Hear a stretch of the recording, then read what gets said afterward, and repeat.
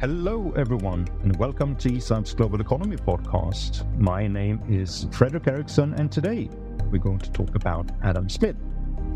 It's 300 years since Adam Smith was born, and this is a good opportunity to talk about his work and legacy, and especially what in his thoughts that are relevant for us today. For most people, Adam Smith was one of the founding fathers of economics who, in The Wealth of Nations, deepened the understanding of specialization and the division of labor, central concepts for understanding why some countries grow rich and others stay poor. The book also penetrated the economics of the British Empire and revealed the weakness of mercantilism as a system of economic thought and policy. For a long time now, Adam Smith has rightly been regarded as one of the leading thinkers of free trade. But Smith isn't all about economics. In fact, most of his work isn't about economics at all, at least not what we would call standard economics today. Like many other 18th century intellectuals working in the Newtonian spirit of a whole system of thought, Adam Smith covered many different fields of scholarly work: jurisprudence, virtue, theology, biology, and more. He attempted to deepen the understanding of how man and society develop. And in my own view, it did so in many profound ways. For this conversation, I am joined by two others who share that view of Adam Smith and who has used his insights and works in original ways: Matt Ridley and Russ Roberts, two inspiring and thought-provoking writers that I strongly recommend everyone to read. Starting with Matt, he's an award-winning zoologist who has authored several books about the evolution of species, did you know, virtue, technology, innovation, progress, the economy, of everything. A former science editor for The Economist magazine, Dr. Ridley has a wide readership and audience around the world, and his TED Talk about specialization and cooperation, when ideas have sex, has been watched by millions. His latest books include The Rational Optimist and Viral: The Search for the Origin of COVID-19. Russ Roberts is a fellow of Stanford University's Hoover Institution and the president of Shalem College in Jerusalem. A leading economist with a doctorate from the University of Chicago, Dr. Roberts is the host of one of the oldest and biggest economics podcasts, Econ Talk, Conversations for the Curious, which he started in 2006 and that releases an episode every week. I recommend all of you to follow it. He has authored several books and released 10 years ago How Adam Smith Can Change Your Life, an unexpected guide to human nature and happiness, which is one of the best books ever on the philosophy of Adam Smith. His latest book is Wild Problems, a guide to decisions that define us. This is our first conversation in a series of events this year to discuss Adam Smith and his legacy. And it is one that I hope will show you some aspect of Smith you haven't considered in the past. It is a conversation, and I'm not sure where we're going to end up. But I will start with an opening question to Matt and Russ, and then we take it from there. So starting with you, Matt. When ideas have sex, that's the theme and the title of a fascinating TED Talk you gave some years ago, tracking the evolution of prosperity and using concepts of developmental biology to explain how ideas and economic behavior mate and, of course, gradually make us more productive. The evolutionary approach is also central in your books, most notably the books on biology and evolution, of course, but also in books about the development of ethics, virtue, and prosperity. In The Rational Optimist, you write that prosperity comes from everybody working for everybody else. And at the heart of that profound concept is, of course, specialization.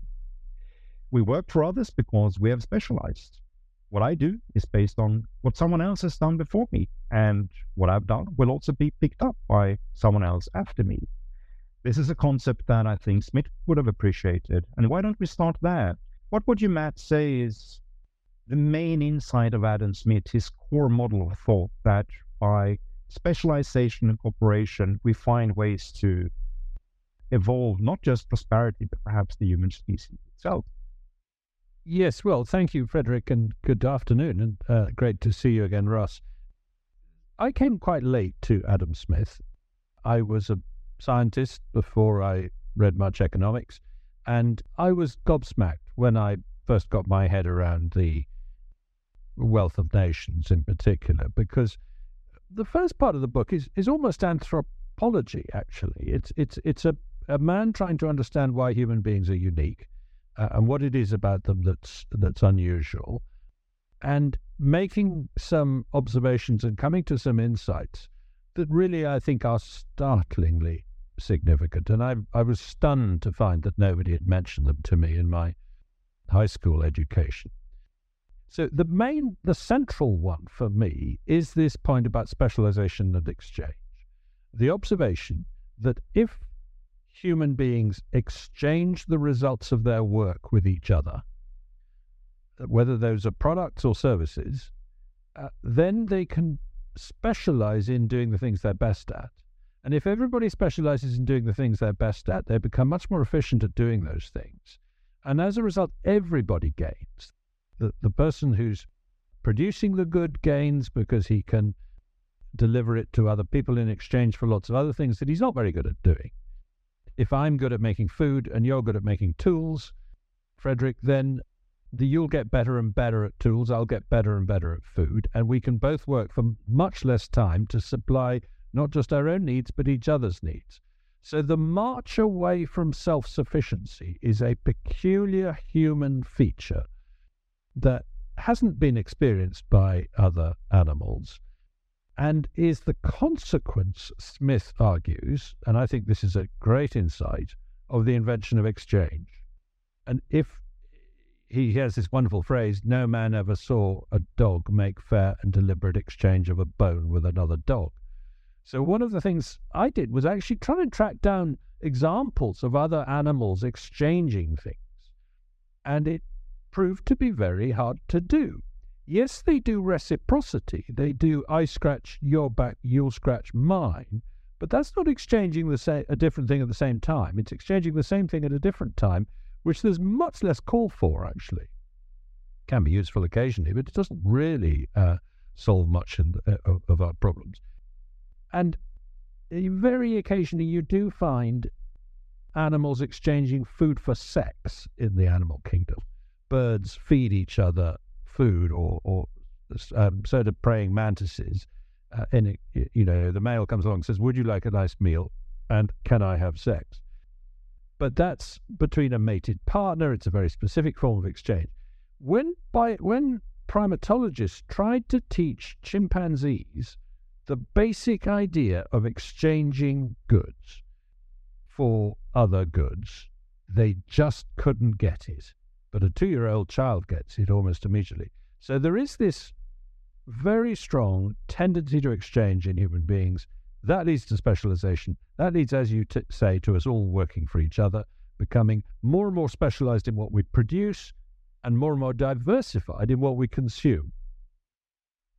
Indeed. And if I largely ask the same question to you, Russ, about what's your sort of main, what do you think Smith's main model of thought is? I mean, in your fascinating book a few years ago, the one I mentioned initially, How Adam Smith Can Change Your Life, you start with, not with The Wealth of Nations, but with Smith's other book, the much less known Theory of Moral Sentiment, a book that he published about a decade and a half before The Wealth of Nations. And in that book, you say that Smith helped you to understand why Whitney Houston and Marilyn Monroe were so unhappy, and why you have developed an affection, love even, for your iPad and iPhone.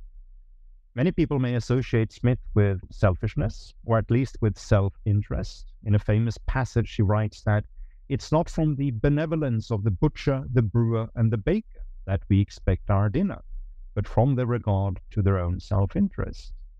So, what's the Smithian concept or model that you think can help you to start living a better and happier life, and a life that is not about simple selfishness? Well, there's a certain irony in Smith's work. He wrote 2 great books. The first, The Theory of Moral Sentiments, he publishes in 1759, as you said, about a decade and a half before The Wealth of Nations, an inquiry into the nature and causes of the wealth of nations, the real formal title. He publishes that in 1776. The Wealth of Nations is about how to get wealthy. One of the main themes of the theory of moral sentiments is you don't want to try to get wealthy. So there's a certain tension there between the Adam Smith that wrote the first book and the Adam Smith that wrote the second. And one answer would be, well, he changed his mind. In 1776, he realized, yeah, wealth is good. Let's figure it out. But that is not the case, because he revised the theory of moral sentiments 6 times. I think the last time in 1788, the year before his death. So he wrote, that book was always with him. And so it's the same guy. And what the distinction between the two books is quite important and quite extraordinary. In the Wealth of Nations, he's talking like what we would call a social scientist or an economist, trying to understand the underlying forces at the national level.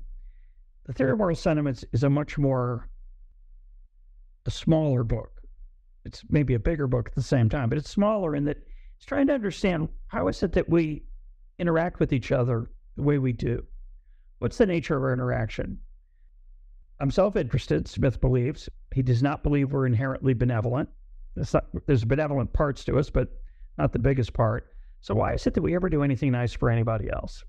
And his simple answer is, if I don't do anything nice for other people in my circle of friends and the people around me, they won't respect me. They won't think much of me. They won't admire me. They won't praise me. And if I don't have those things, I'm not going to be happy. He says the chief part of happiness is being beloved. And by beloved, he does not mean a romantic interest. He means respected, admired, praised, and being seen as important. He also says, my favorite line from the Theory of Moral Sentiments, man naturally desires not only to be loved, but to be lovely. And what he means by that is we are hardwired to desire the respect and admiration of the people around us, and we want to earn that honestly.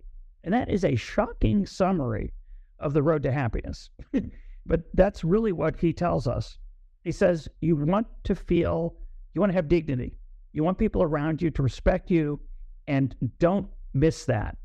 Then he says something even more profound. He says there's 2 ways to be admired, respected, praised, and where people pay attention to.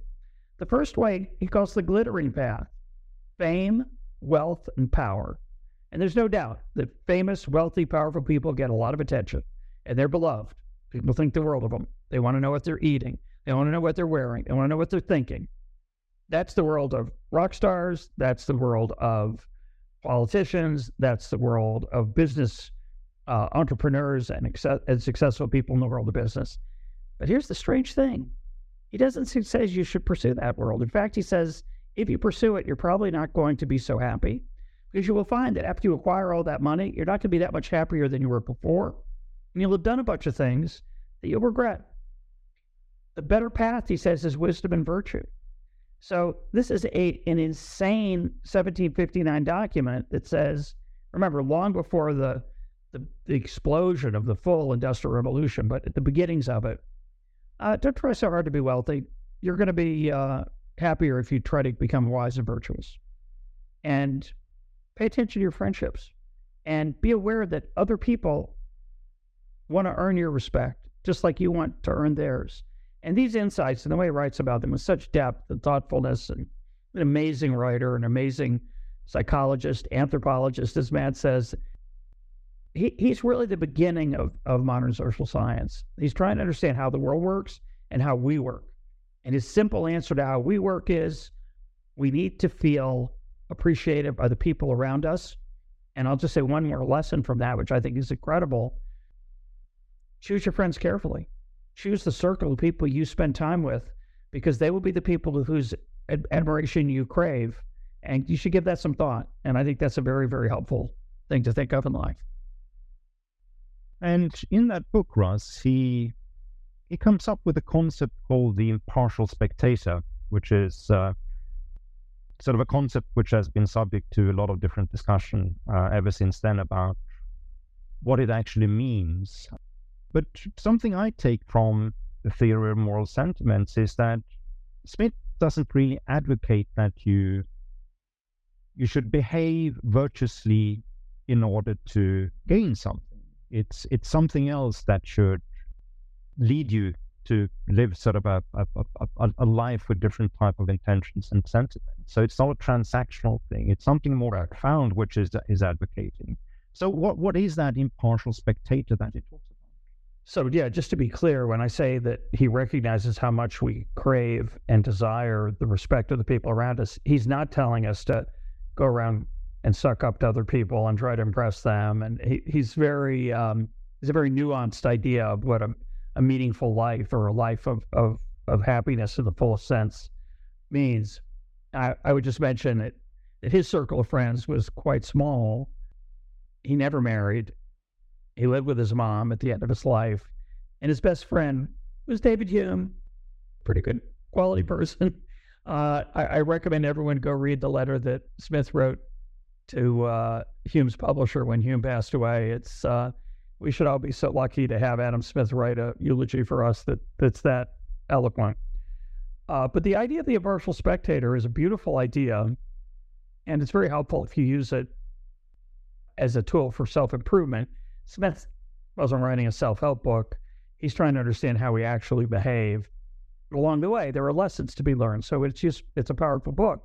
But his idea was that sometimes he calls it the man within the breast, meaning our internal conscience, not necessarily what we're taught by the church or our parents or our culture, but the idea that there's someone watching, and then we act as if someone is watching us.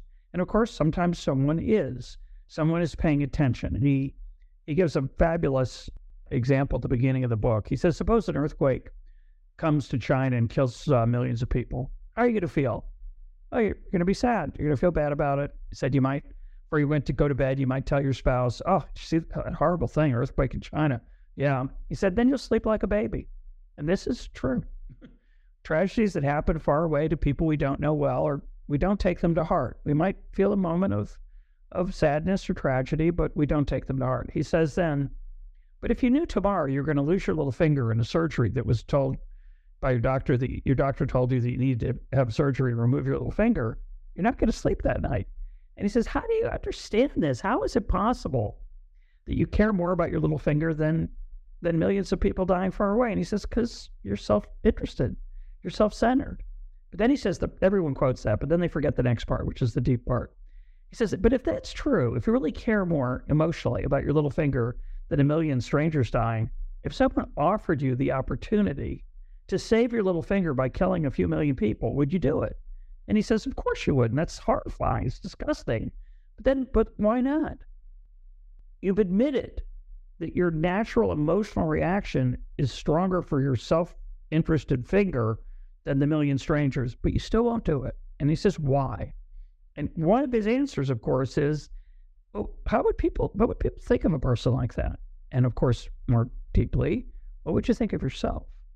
And so what he's suggesting is that we're facing moral dilemmas, personal decisions of various kinds of our interactions, someone who needs us to visit them in the hospital, someone who needs us to run an errand for them, someone who's lonely and wants us to spend some time with them. How do we react to that when our self-interest says, oh, just tell them you're busy? And so it's saying we act as if there's an impartial spectator. Of course, ourselves, we go, oh, I really don't like that person. Maybe it's that much. I'll stay home and watch the football game. So I'm saying, but you wouldn't be able to do that because you've often, not always, but often, you would struggle to be self-interested because so often you know how a person would react who heard that. What? You're not going to go visit that person in the hospital? And so he's saying you internalize that as an impartial person, an outsider who's not looking out for you, who doesn't, we tell ourselves all kinds of stories about, oh, well, I had this deadline at work and I couldn't do the right thing. But the impartial spectator, doesn't lie to himself. The impartial spectator says, whoa. And so he's saying often, not always, but often we invoke that observer. And it's a beautiful idea that we can choose to invoke on our own if we want to do what we think of as the right thing in times when that's hard to do. Indeed. And can I take this concept to you, Matt? I mean, what I find fascinating with this theme itself is that Adam Smith, he writes after the sort of Newtonian shift in our thinking about society. So it's after the Renaissance, you can begin to explore different concept that isn't really anchored in theology, in sort of church thinking. But he also comes before Charles Darwin, and if I have my years right, I think the theory of moral sentiments comes exactly 100 years before Darwin publishes his magnum opus. But it seems to me that there is something in Smith's thinking which is evolutionary in its orientation and also goes into virtue and our practice here. So this balance between, on the one hand, self-interest and on the other hand, non-selfish type of motivations in how we interact in society as men, how would you sort of look at that with your knowledge and experience also from zoology and from thinking about the evolution of virtue? I am very intrigued by that coincidence of dates you mentioned. The theory of moral sentiments, 1759, the origin of species in 1859, because I think Darwin did draw directly from Smith and built on Smith. And in particular, they are in some sense saying the same thing, albeit in different spheres, one in moral philosophy, one in biology. They are saying this is a bottom-up world, not a top-down world. They are saying that things emerge from the interactions of individuals rather than being dictated by intelligent design from above. And in that sense, I coined the phrase in my book, The Evolution of Everything, that whereas Darwin produced the special theory of evolution, Smith produced the general theory of evolution a century before. Richard Webb gave me that coinage. I should credit him for that. But there really is a sense in which Smith is saying, in a shocking way for the 18th century, no, it's not. You don't behave well because the priest told you to behave well. You behave well because you have worked out that it's the right thing to do in your society in order to help your own reputation, but also in order to satisfy the impartial spectator, as Russ pointed out. And that is a pretty revolutionary, pretty atheistic thing to be saying in 1759. And indeed, Smith got into trouble for being suspected of atheistic tendencies and had to row back a little bit from that. And one of the reasons he did or didn't become David Hume's literary executor, I think he didn't, was because he was nervous about the implications of publishing Hume's very atheistic, posthumous writings. By the way, I was once having a drink with Neil Ferguson in Edinburgh, and we both realised we were hungry, and Neil said, "Let's go and find something to eat." And then he said, "The question now is not what would Adam Smith do, because he'd go home to his mum. The question is, what would David Hume do? Because he would find some very good food and some very good wine quite quickly." So just back to this evolutionary aspect of... what I was going to add was I looked quite hard into what Darwin did take from Smith directly. And he has a note in, I think it's a letter, might be a journal, from his time at Cambridge, saying, "My studies consist in Adam Smith and Locke." Now, which Adam Smith was he talking about? Those in the know tell me that in 1820 something in Cambridge, you'd be more likely to be reading or be taught the moral sentiments than the Wealth of Nations. It was more in fashion in those days. So I do suspect that book had a significant influence. And Darwin moved in a circle of somewhat libertarian political economists who were friends of his parents and uncles, the Wedgwood family, that really, and people like Harriet Martineau, who became a friend of his, etc., were passionate exponents of the political economy that Smith and later people like David Ricardo were expounding. And so I think there's an influence on Darwin here from within the Smith tradition that is sometimes overlooked. Can I add to that? Yes, absolutely. I was going to take it, it's beautifully said. I want to take us in a different direction from your original point, jumping off from a different point you made, Frederick. Smith is born, as we're discussing, in 1723.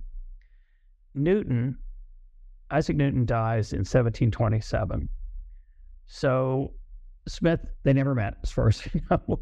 And if they did, Smith probably didn't have much to say, but he was 4. But the point I think that's important, and I got this insight from Vernon Smith, no relation to Adam, but a Nobel laureate, wonderful thinker and writer in Smith, and many, many other things. I think it's hard to underestimate how electrifying Newton was to the intellectual world. Smith was a similar, you could think, I don't want to compare them in any literal way, but if you think about these 3 giants, Newton, Smith, and Darwin, and think about how they influenced each other, at first glance, I mean, what kind of influence could Newton have on Adam Smith? But I think there was a profound influence, and that profound influence is that Newton understood the harmony of the universe, the fact that the planets and the sun and the earth did a dance together, that was held together not by God directly, although he was certainly he was a believer and was open to the possibility that God put this in the world. And Smith writes in a similar fashion, even though he doesn't want to have the top-down approach that, just as Matt has said. But Darwin discovers this hidden force. It's called gravity. That's a shocking idea. I mean, we can't really grasp what it was like to be in a world where someone posited something you can't see, feel, or measure directly as holding the universe together. And I think that electrified Smith in the following way. And this is the way I see the 2 books of Smith tied together. Both of the books, The Wealth of Nations and The Theory of Moral Sentiments, are about harmony.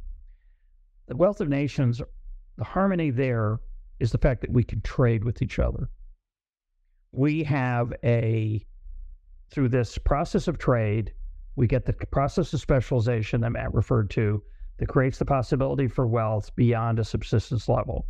And again, we're right at the beginning of that, at the beginning of the Industrial Revolution. It's an incredible moment in human history that happens to be centered right around where Smith is physically in the United Kingdom.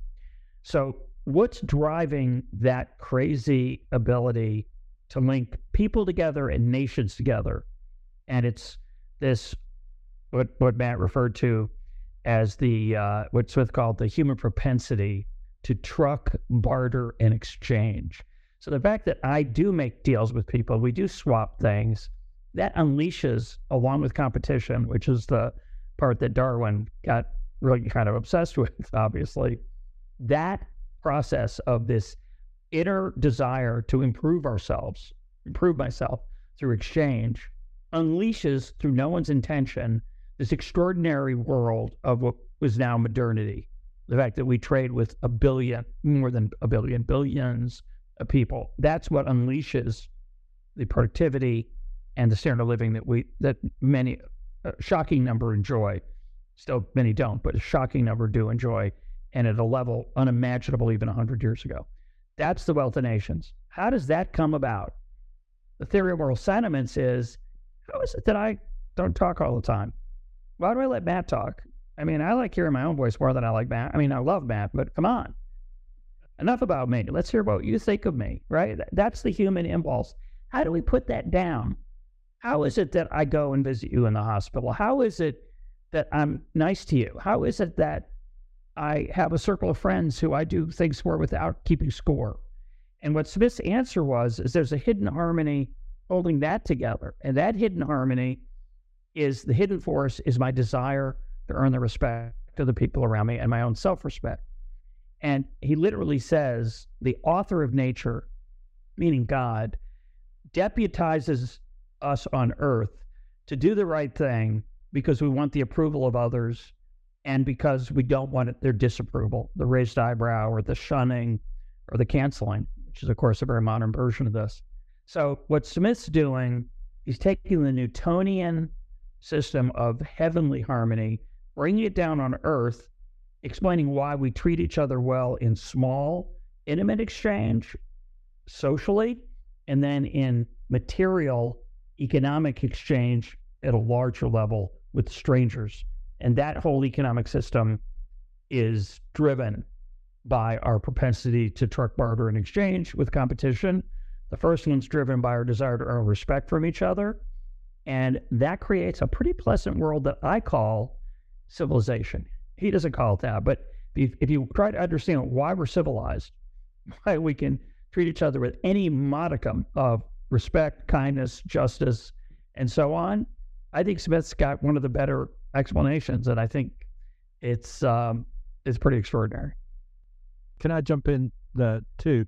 Just to put another link in that historical chain that Russ mentioned from Newton to Smith to Darwin, and that is that when Newton died in 1727, Voltaire was in London at the time, and he attended Newton's funeral, and he was blown away by the respect that this nation had for Newton, and contrasted it with what a philosopher's funeral would attract in Paris at the time, he thought.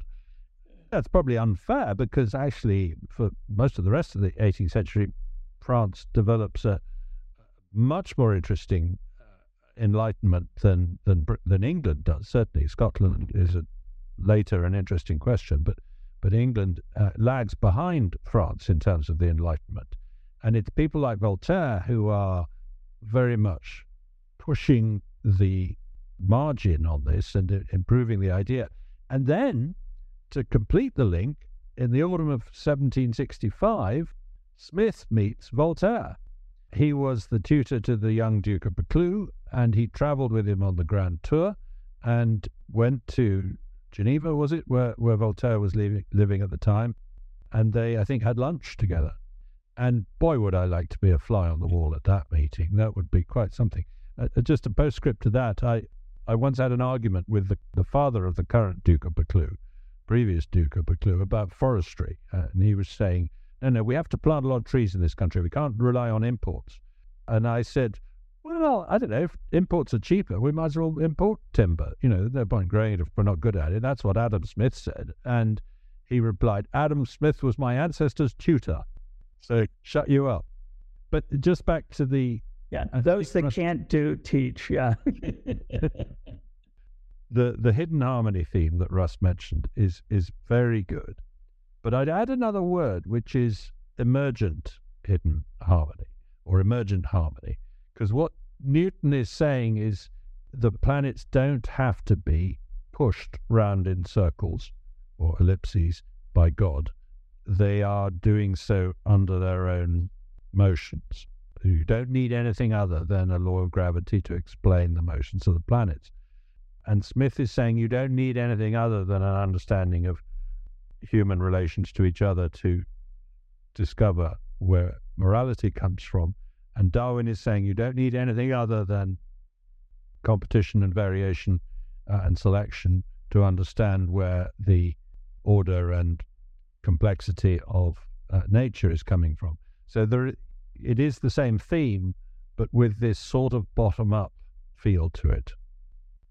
And when Smith is, if we go to the Wealth of Nations, when he's taking that harmony approach to the economy and sort of talks about specialization, divisional labor, the invisible hand, and how spontaneous, emergent, bottom-up collaborations will sort of gradually form patterns of change and development.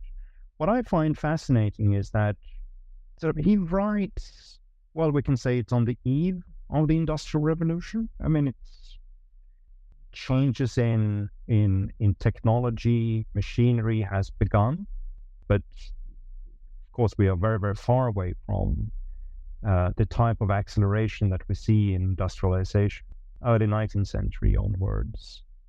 But it still comes to the concept of specialization. And today, it's probably not very difficult to understand the concept of specialization. It's just to look around what we're doing in our everyday life, and we sort of immediately, perhaps not everyone, perhaps not many people even, immediately realizes that we are crucially dependent on ideas, work, inputs, thoughts, whatever from other people. But back then, when a substantial part of the population was working in agriculture, they had self-sufficiency.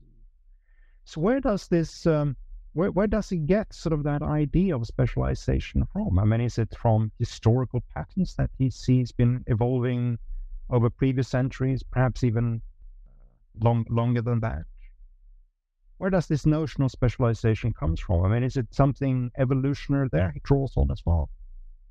Russ can probably answer that better than I can, but he's spending a lot of time in Glasgow, and Glasgow is the world's leading trading city at the time. It's an incredibly fast-growing city based around the tobacco trade to a large extent. So he's seeing the importance of trade from that firsthand. Now, at some point, he visits a pin factory, and I can't remember if anyone's pinned down, as it were, the factory that he visited. But I suspect somebody does know exactly where he got that very important analogy and metaphor from. And he recounts this, he recounts little things like, the boy whose job it was to open and close, not a valve, but a door on a machine somewhere at regular intervals, and who, to improve his life, had rigged up a simple way of doing this automatically, I think, or with string, I think. With string, yeah, there's a string involved, isn't there? Yeah. And, so he clearly is witnessing early industrialization somewhere in southern Scotland, I guess. He certainly doesn't see it in Oxford when he spends time there, which is, not taking part in the Industrial Revolution at all. And I think, there one has to reflect on whether or not the textile industry of southern Scotland, based around water mills largely, I suspect, along the River Tweed and so on, was actually quite a pioneer of mechanization at the time. And, he is lucky to be around the beginnings of the Scottish Enlightenment, which, as I say, took on the French Enlightenment and redoubled its efforts. People like Hutchison and Adam Ferguson and other, there is an extraordinary flowering of open-minded thinking in and around Edinburgh in the mid to late 18th century, which he was very much part of. But it's not fully understood why that happened there in rather a backward part of a rather backward country on the edge of Europe. Yeah, the only thing I would add to that, factories were a new thing. It's hard to remember. It was a breakthrough. Contrast that with an artisan. An artisan is a craftsman, a craftsperson who is diligently applying a set of skills to make a horseshoe or a piece of wood that would do something. And I don't think we know, Matt, it's a great question. I don't know if we know whether Smith ever visited a pin factory, and it's even possible he didn't really have any real understanding of what it would actually do. I'm not sure that his stylized description is literally accurate for his time of how pins were made. But you imagine someone stretching out the wire, cutting the wire, sharpening one end, and so on. And he really was, in many ways, the greatest armchair theorist of all time. He was not out in the field doing a lot of case studies. I think he talked to his friends. He had really smart friends, and that helped. He also read a lot, and other people, these ideas were in the air. But I think his insight into specialization in the pin factory, and I'm going to add one piece to it we haven't talked about yet. He has a line that's quite profound, and I would argue is not fully appreciated today in the economics profession. He says, the division of labor is limited by the extent of the market. And what he means by that is, if the market for pins is such that you're only going to make a few hundred a year, it's not worth it to bring a lot of technology into the process. Even in his age, there was technology. There's the hammer and there's other tools. But he's basically saying, Because that's the other part. It's not just that you get better at the skills when you specialize, it becomes effective to apply machinery to it. And so the part about being on the eve of the Industrial Revolution that's important is that he was already seeing or reading about or talking with people about the application of machinery. And that's a new world. If you think about the world of 1500 or 1400, and many people have pointed this out, there's not much change between the Romans and 1700. Most people, as you say, Frederick, are working in agriculture. They're mostly self-sufficient. The biggest piece of technology they have is an animal combined with a piece of metal, some kind of plow-like instrument. That's it. So the idea that you could do more to aid the skill of your hands is an enormous change in human experience, and it's new.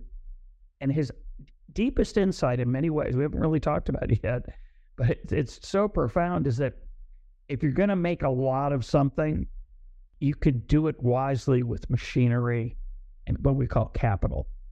If you're only making a few things, and of course, most of human history, you're only making a few things because you're only trading with your neighbors. I mean, how many pins could be useful to make? How many shirts could it be useful to make? Whereas in a modern factory, and I've been in a couple because it's so extraordinary, a modern pencil factory would make might make a billion pencils a year.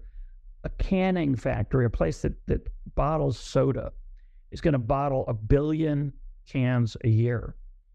Obviously, it's going to be very mechanized. If I said to you, go make me a can, maybe in 20 or 30 years, you'd come back with one. Maybe. But the smartest, most skilled, the most clever person in the world is never going to be able to make 1 billion in a year. But a person working with machinery can effectively make 1 billion. You know, the modern factory has 2 employees, a person and a dog. The person's job is to feed the dog, and the dog's job is to make sure the person doesn't touch the equipment. That's a modern specialization, and it's only profitable when you're making a lot. So the real question is, for me, isn't how did he figure out specialization? It's that how did he understand? How did he come to the vision in his armchair? Because he didn't visit 1,000 factories of different sizes. How did he come to realize this subtle connection? And it is deep. We totally take it for granted. We understand you can't make your own car, you can't make your own pencil even, you can't even make your own pen, let alone a can of soda that uses the tiny amount of aluminum that a modern can does, which is an engineering miracle that we don't appreciate, right? You take a can of soda today, you can press it together with 2 fingers. Take one finger and press it down and dent it. When I was a boy in the 1960s, the cans were so thick you couldn't crush them unless it was a sign of strength. You'd show off by showing you could push a can in. Anybody, a 5-year-old can push a can in today. And that's because they figured out ways to make cans with less aluminum. And they were able to do that because they figured out ways to engineer the top of the can so it wouldn't collapse, even though the thin walls have so little aluminum in them. Where'd that come from? Well, that's because you make 1 billion a year. It's a genius insight. So he, at the beginning of the process, understood the essence of it. That's his gift. What a gift. Can I add something to that? I was very impressed by a book I read really quite a lot of years ago by David Walsh called Knowledge and the Wealth of Nations, because what that did was trace the history of economics through the apparent contradiction between 2 of Smith's ideas and the way in which his successors dealt with them. One was the pin factory and the other was the invisible hand. And there is a superficial contradiction there. The pin factory is talking about increasing returns. The more you do something, the better you get at it, the more you can do it. Whereas the invisible hand, talking about finding an equilibrium in a market, distributing things as evenly as you can, implicitly says you'll reach an equilibrium, that there will be diminishing return, that you will eventually find the best way of distributing things among people, and it all evens out. And a lot of his successors in the field of economics, as I understand it, spent a lot of time talking about equilibriums and kind of missed out on the importance of increasing returns. I mean, the idea that actually you keep busting the equilibrium, you keep finding a new equilibrium to move towards through technology, through innovation, through knowledge, essentially. That's why a lot of the 19th century economists, from David Ricardo to John Stuart Mill and others, don't realize that they're living in a world of spectacular exponential change. They think there's a burst of invention, but we're soon going to hit diminishing returns. We're soon going to hit the limits to growth of some kind. Growth is going to slow down. Keynes says it in the 20th century. And yet it never happens. We just keep finding new ways of innovating that, as Russ says, take you to a whole new level of discovery about how efficient you can be in supplying people's needs. I'll just go into the weeds for a second for the economists in the room. Economists starting around 1950 become 1948 with Paul Samuelson become much more mathematical. And that's kind of cool.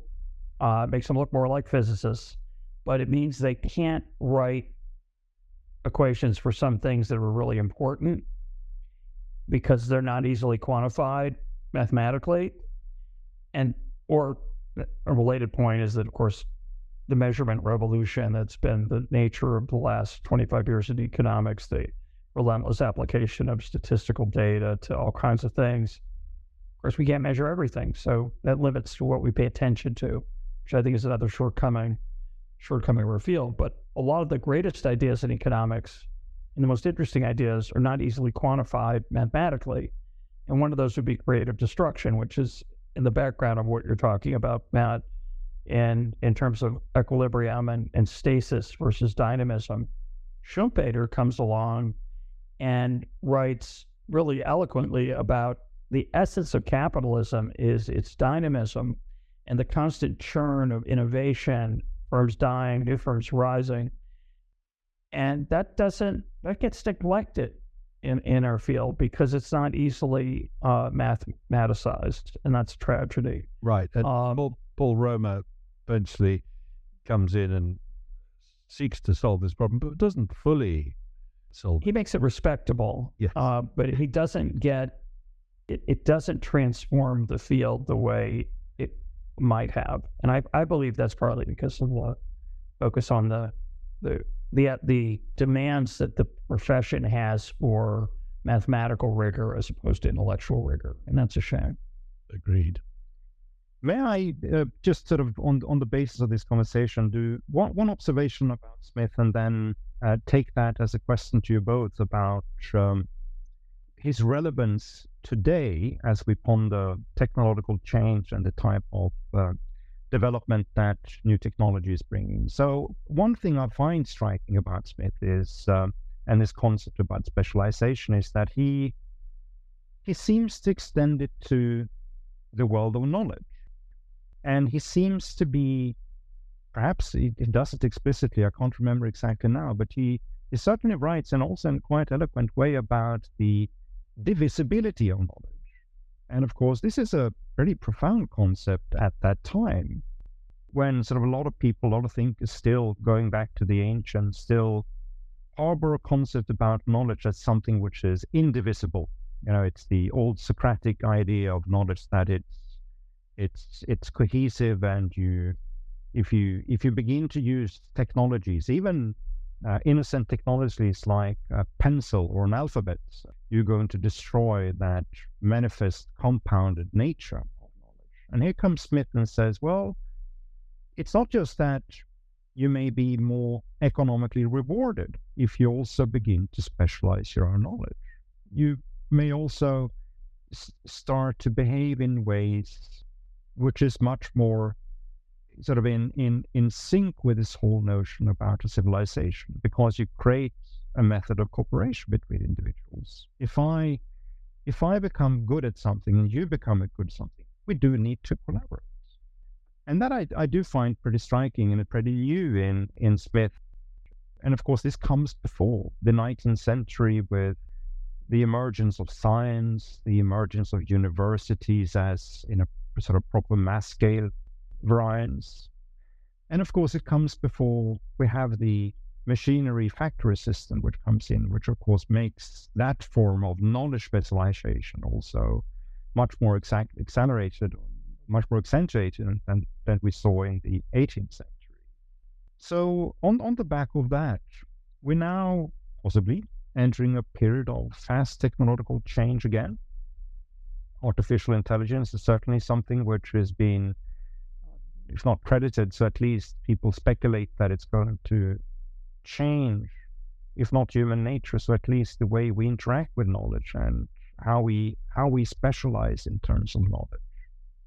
I mean, I don't know what technology is going to bring, but the question I wanted to ask both of you, sort of in that Smithian spirit about the visibility of knowledge, where are we going here? I mean, has it been a linear development ever since then that we need to specialize more and more in knowledge? We should be sort of more narrowing in on particular fields, or are we going to move in another direction where there is maybe some degree of economic specialization, but in terms of what type of books we read and how we spend our leisure is going to move much more towards sort of an idea when knowledge is sort of more tightly knit than perhaps the prophets of artificial intelligence and others would like us to. Russ, do you want to start?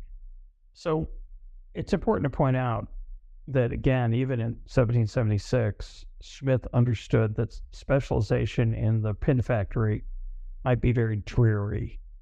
He would have understood Modern Times, Charlie Chaplin's film that critiques the industrial process.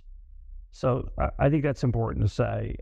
In the modern world, you're not just a doctor, you're not just an oncologist, you're a pediatric oncologist. In fact, you might be a pediatric oncologist who specializes in one type of cancer. And that level of specialization is really extraordinary and important for the human enterprise, because the level of understanding that is able to be achieved through that kind of specialization is life-saving and life-enhancing. So the irony of your question is you're talking to two people who I don't want to insult Matt, but I'm not a specialist. Matt's books, they're not all over the place, but he writes about different things. He didn't go deep. He didn't go deeper and deeper into biology. He decided in zoology, went into other things. And we both know lots of polymaths. People who are even more, certainly more impressive than I am in the breadth of their knowledge. But I find that fascinating that the modern economy does make room still. I wouldn't, Matt might be a Renaissance man, I'm not, but it does allow for a person who has a wide array of interests. And we live in a glorious world where information is incredibly available if I want to educate myself. I don't know what the future holds, obviously. It's, Matt said the Industrial Revolution hadn't come to Oxford for Smith. I'm not sure it's come to Oxford yet, except that I bet they have ChatGPT. It's a very old-fashioned place, right? It doesn't use a lot of technology.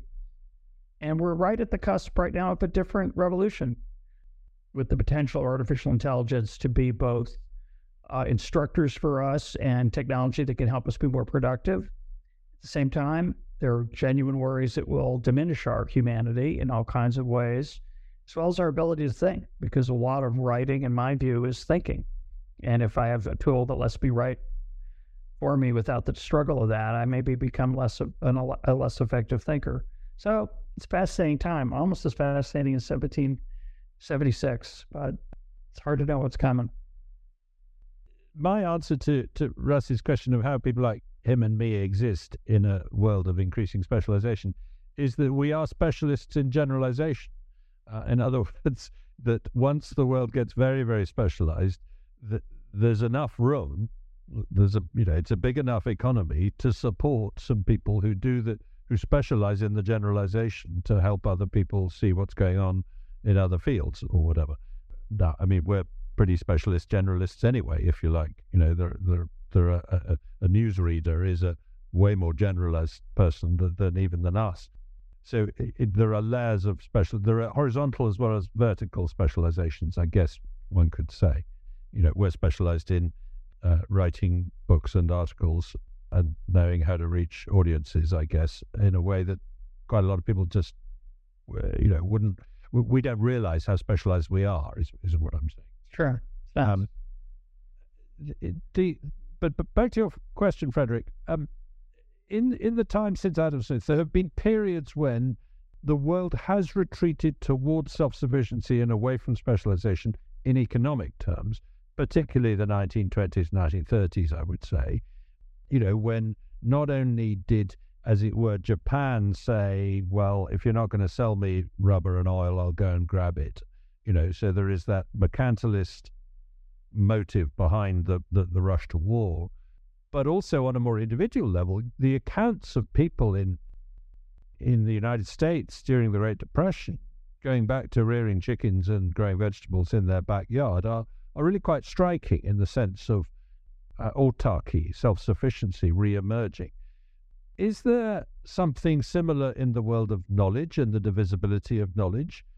Is there other periods when, for geopolitical reasons, people went a little bit less specialized in their knowledge? I mean, is that something that war does, perhaps? Or are people in the Soviet Union having to be more polymathic or something like that? I don't think I know an answer to that question, but it would be an interesting one.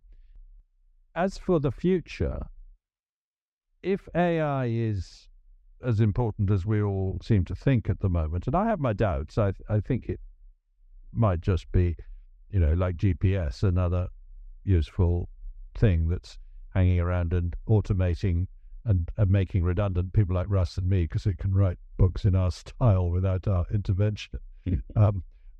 But if it is that important, then the question becomes, and I think you were hinting at this, Frederick, how do we exchange with machines? What is the pattern of division of labor that we develop with ChatGPT?